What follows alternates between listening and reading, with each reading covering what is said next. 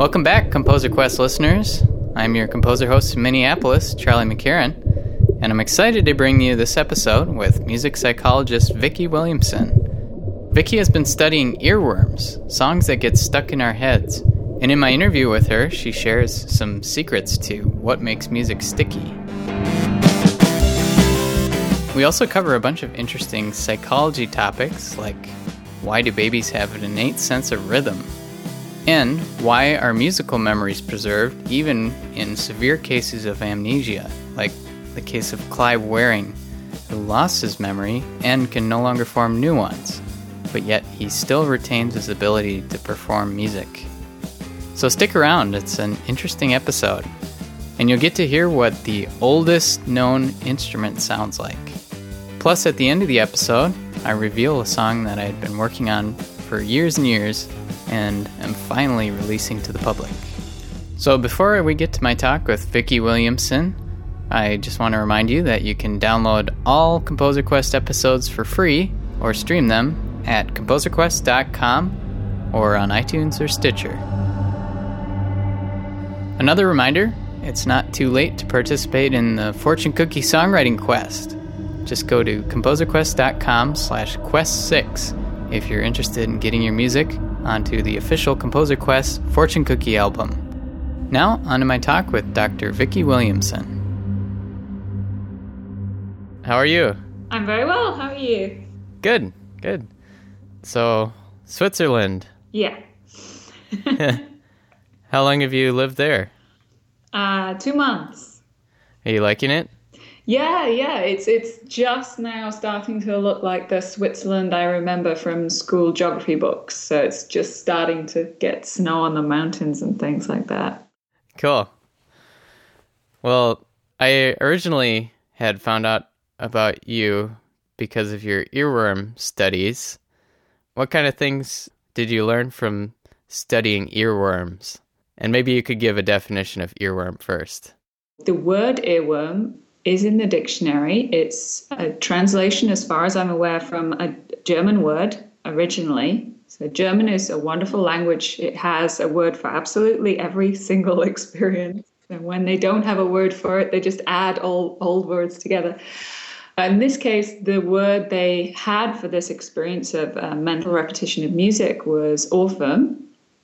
And the way we defined it for the research purposes was a small snippet of music that comes unbidden into the mind and repeats for a period of time afterwards outside of voluntary control.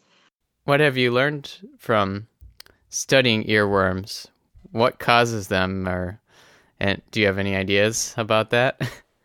When we started studying earworms in my research group in London, it became quickly apparent that there wasn't going to be what causes earworms, eating broccoli kind of answer. There's not going to be one thing that ever causes an earworm. You have to break it down. So we first looked at the different situations, which is what's going on when an earworm starts. And you have to imagine your memory system is like lines of dominoes. And when you see or hear something, you can trigger off a line of associated memories.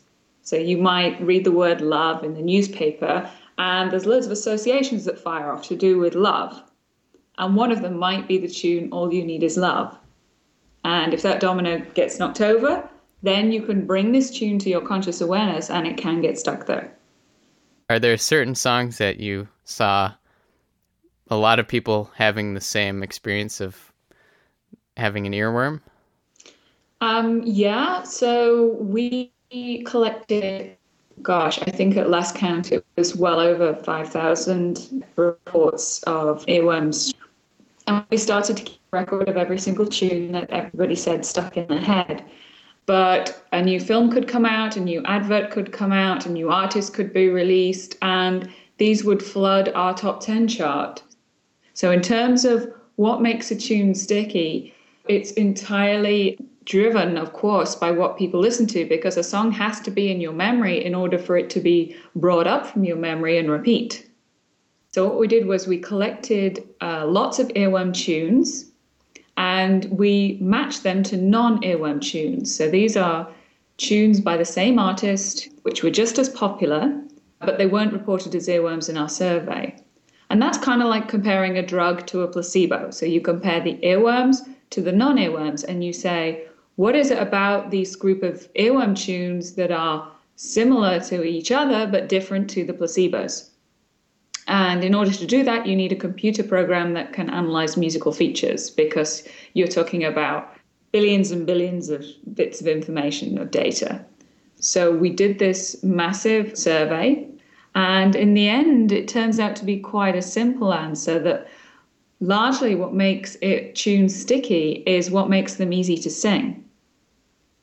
So the computer program that we used analyzed over 50 different structures within music, including key and tempo and pitch movements and temporal organization, so on. And the things that came out really strongly as predicting earworms were basically the length of the notes and the pitch intervals. And so if you had longer notes and smaller gaps between your notes, that was what was common to the earworm tunes that was not common to their placebos. And we looked at it and said, well, hey, that's what makes a tune easier to sing. And that ties in really nicely with our evidence that actually it's people who sing along to music are the ones who are more likely to report frequent earworms. Huh, that's cool. Yeah, I mean, the thing about the musical feature analysis, I've presented it before, and people's reaction is sometimes, well, yeah, I could have told you that. And I've often said, well, actually, I think I could have stood on this stage and told you any of the musical features. I could have told you it's slower tunes or tunes in a major tempo, and you probably would have said to me, yeah, that makes sense. Yeah. But it's not those things. Those things do not need to be added to the formula to reliably predict earworms so far. It comes down to those two features. So, what other features do you find that weren't a factor? What the program does is it takes all 52 features and creates a model saying which is the most predictive, and then adds them stepwise, so one by one. And by those two, the pitch intervals and the length of notes, we were already predicting earworm versus placebo at over 80% reliability. So the other things do contribute, but the contribution is really minimal compared to those two. Okay, cool. Do you have any personal earworms that come back to you all the time? Yeah, as you can imagine, I've been asked that a few times. I have a couple of lifelong earworms, and I'm not alone. Many of the people I've spoken to over the years have said, yeah, I have this particular tune that comes back to me when I'm happy, or when I'm stressed, or when I'm meeting this particular person. This tune gets stuck in my head. My particular two are Bare Necessities from the Jungle Book. Huh. I like to think that's a way of me telling myself to cheer up and it's okay. Some of these complex life issues aren't really that important because you have so many basic things that make you happy, so focus on that. And in a similar vein, I've been visited quite a few times over the years by Doris Day singing Que Sera. So. Huh. Those both seem like good life lesson songs. Yeah. Mine that always comes back to me is Copacabana. Okay. I don't know what that says about my life, but... Probably that you've got rhythm. I guess. Well, as a takeaway for composers, what would you say if someone wants to try and make a sticky melody? I've been asked this question a lot with my research, because people say, aren't you doing something really horrible? Aren't you giving all the clues away as to how to make sticky researchers so advertisers can create jingles that drive us mad and make us buy things? And I say, okay, that's not the aim of the research. But my answer for that was always, there is no magic formula for earworms in the sense that you create a tune in this key with this movements and so on, and it will stick in somebody's head. If that was really true, composers are bright people. They would have noticed that pattern by now. What people enjoy musically, I think that's a much more valuable source of information than just saying what makes something sticky. Because what makes something sticky is so incredibly biased by what people listen to. So if you make music that people want to listen to, that's the music that's going to stick in people's head because it's the music they'll listen to.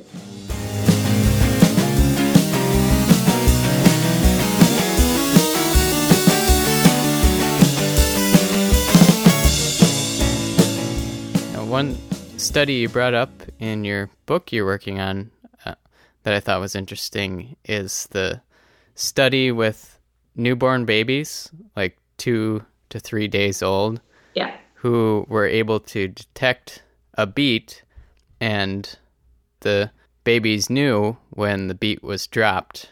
Mm-hmm. Why do you think it is that babies have this innate sense of rhythm? They can't walk yet even, but they can recognize rhythm. Why do you think that's important to a 2-year-old or a 2-day-old? I think the fact that newborns are able to detect a dropped beat really indicates months of exposure to sound already from when the child was in the womb and the outcome of that. So it shows the amount of learning that has gone on, because a neonate's ears have been functional for 3 months, perhaps even longer.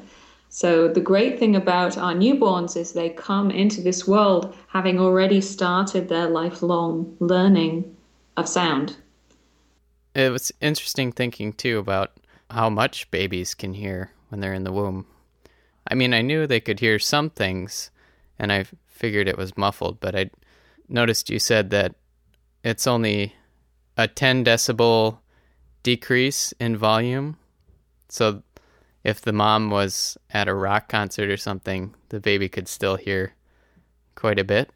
Absolutely, yeah. A woman who attends a rock concert in her 8th or 9th month of pregnancy, the newborn will be getting a lot of sound information.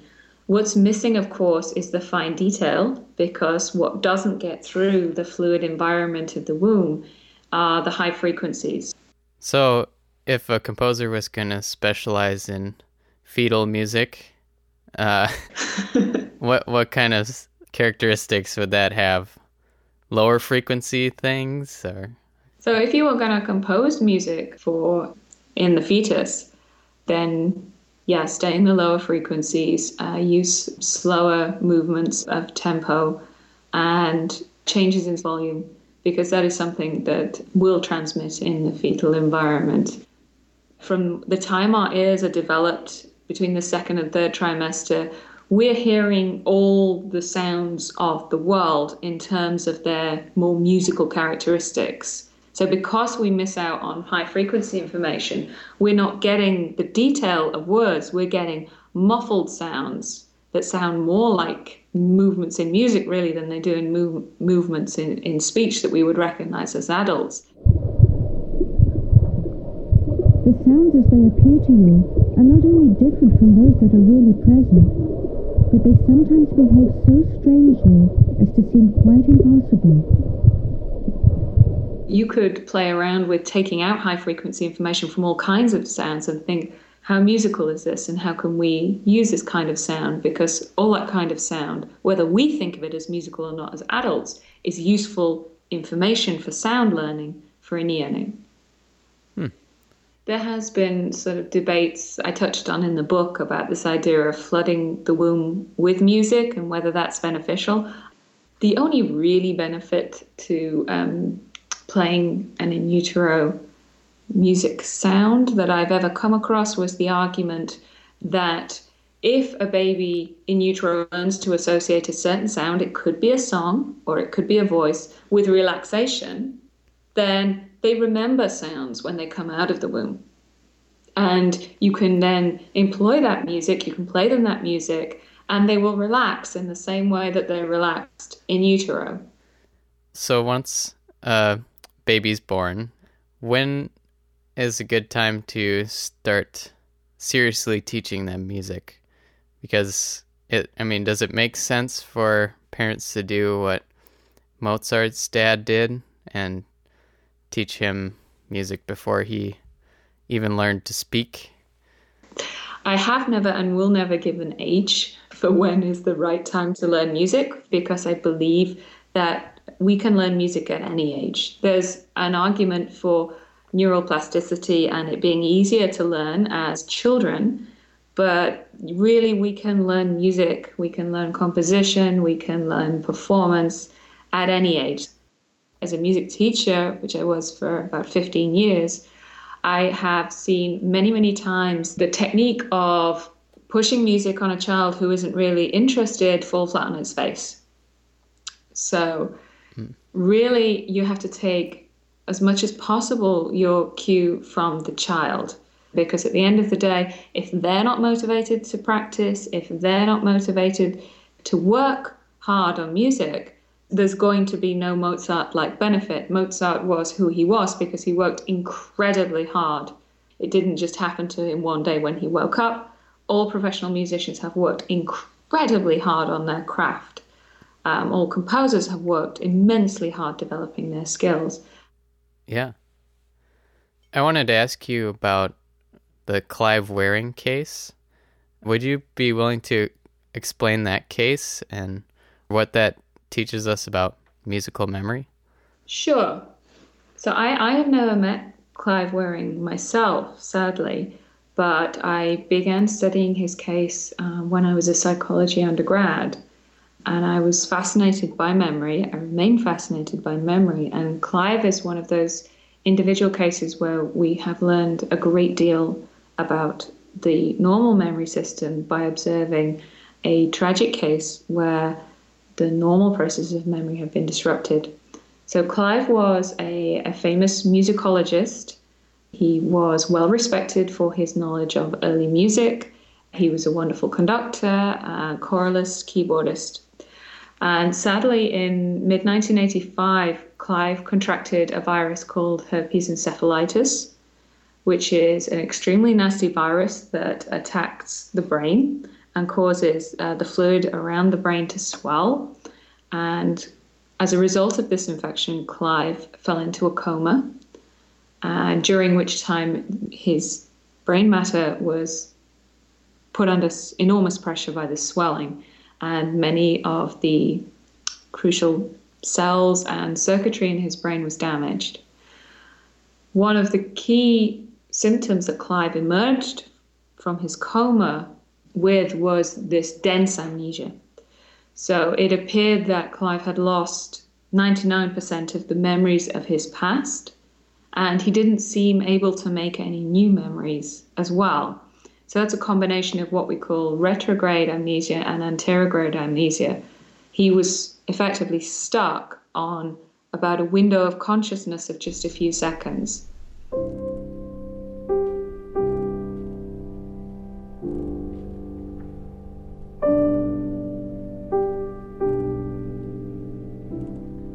There were few things he remembered from his past. One of them was his wife. He was newly married at the time of his illness.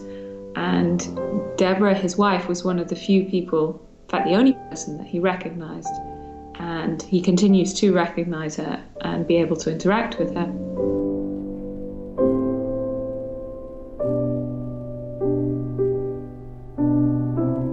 And the other thing that Clive retained, despite this enormous loss, was his ability to play the piano. Clive was able to still conduct, seen video of him conducting post-illness, and he's able to play sight read, certainly. I've often been asked if he can play from memory. I've never seen him do that, but he certainly retains the knowledge of how to play a manuscript. And not only can he play it in the same way a computer would reproduce something, he retains the memory of performance, so you can see him playing emotively. So he remembers the conventions of how to do that. Clive's case is not completely unique. We do occasionally hear of people with severe amnesia or dementia-related illnesses who retain aspects of their musical memory when many other aspects of their memory appear to be lost.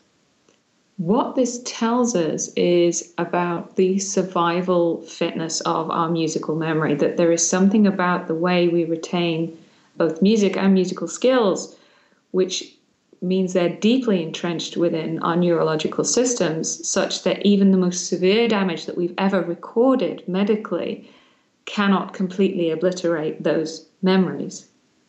When you learn how to play an instrument, or when you learn the skill in voice, you develop what we call implicit memories. So these aren't memories that you can describe to another person. It's like if somebody said to you, "How do you ride a bike?"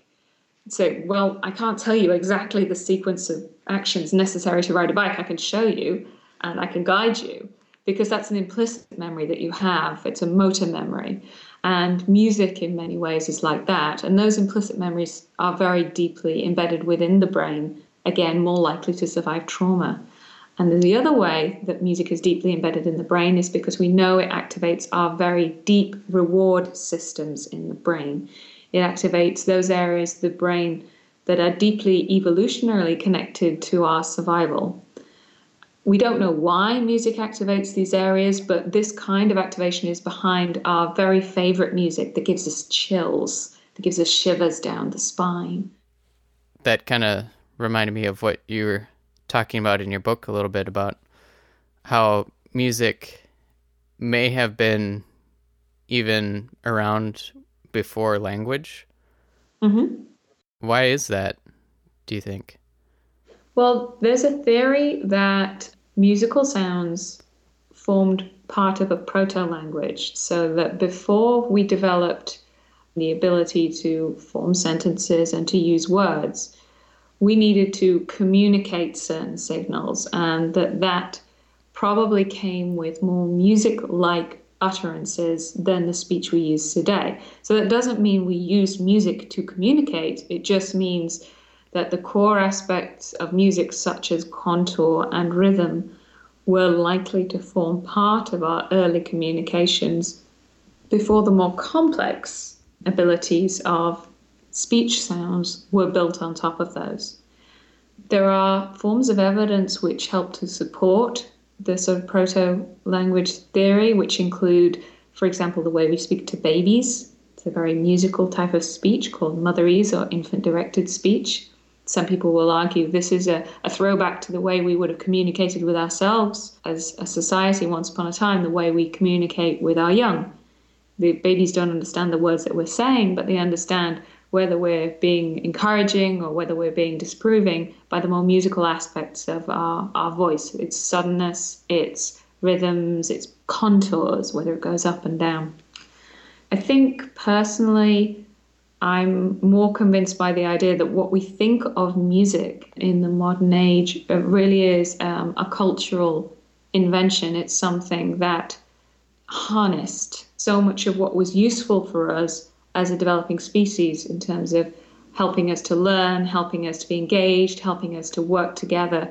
So we developed music because of its use to us as human beings.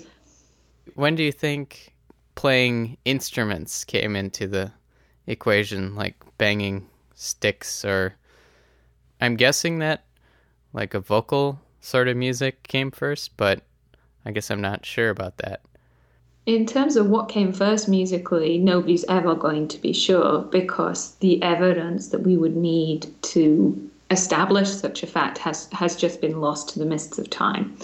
So we have very clever people who are interested in music and archaeology who look at the structure of the human larynx, for example, to try and determine at what point we would have evolutionarily been capable of song. And that goes a very long way back. The oldest evidence we have for instruments is around 40,000 years old. These are bone flutes that have been discovered in places like Germany. Things like vulture bones, swan bones, which have little holes hollowed out into them.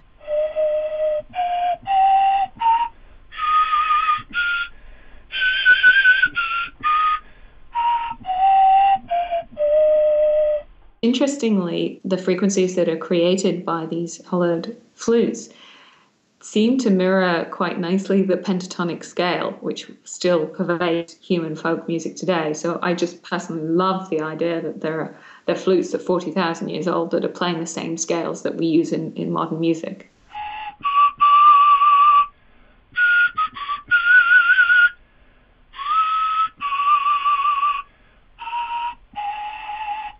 that definitely speaks to something fundamental about what we like, or which could be anything from just the way our ears work, what frequencies are most pleasant.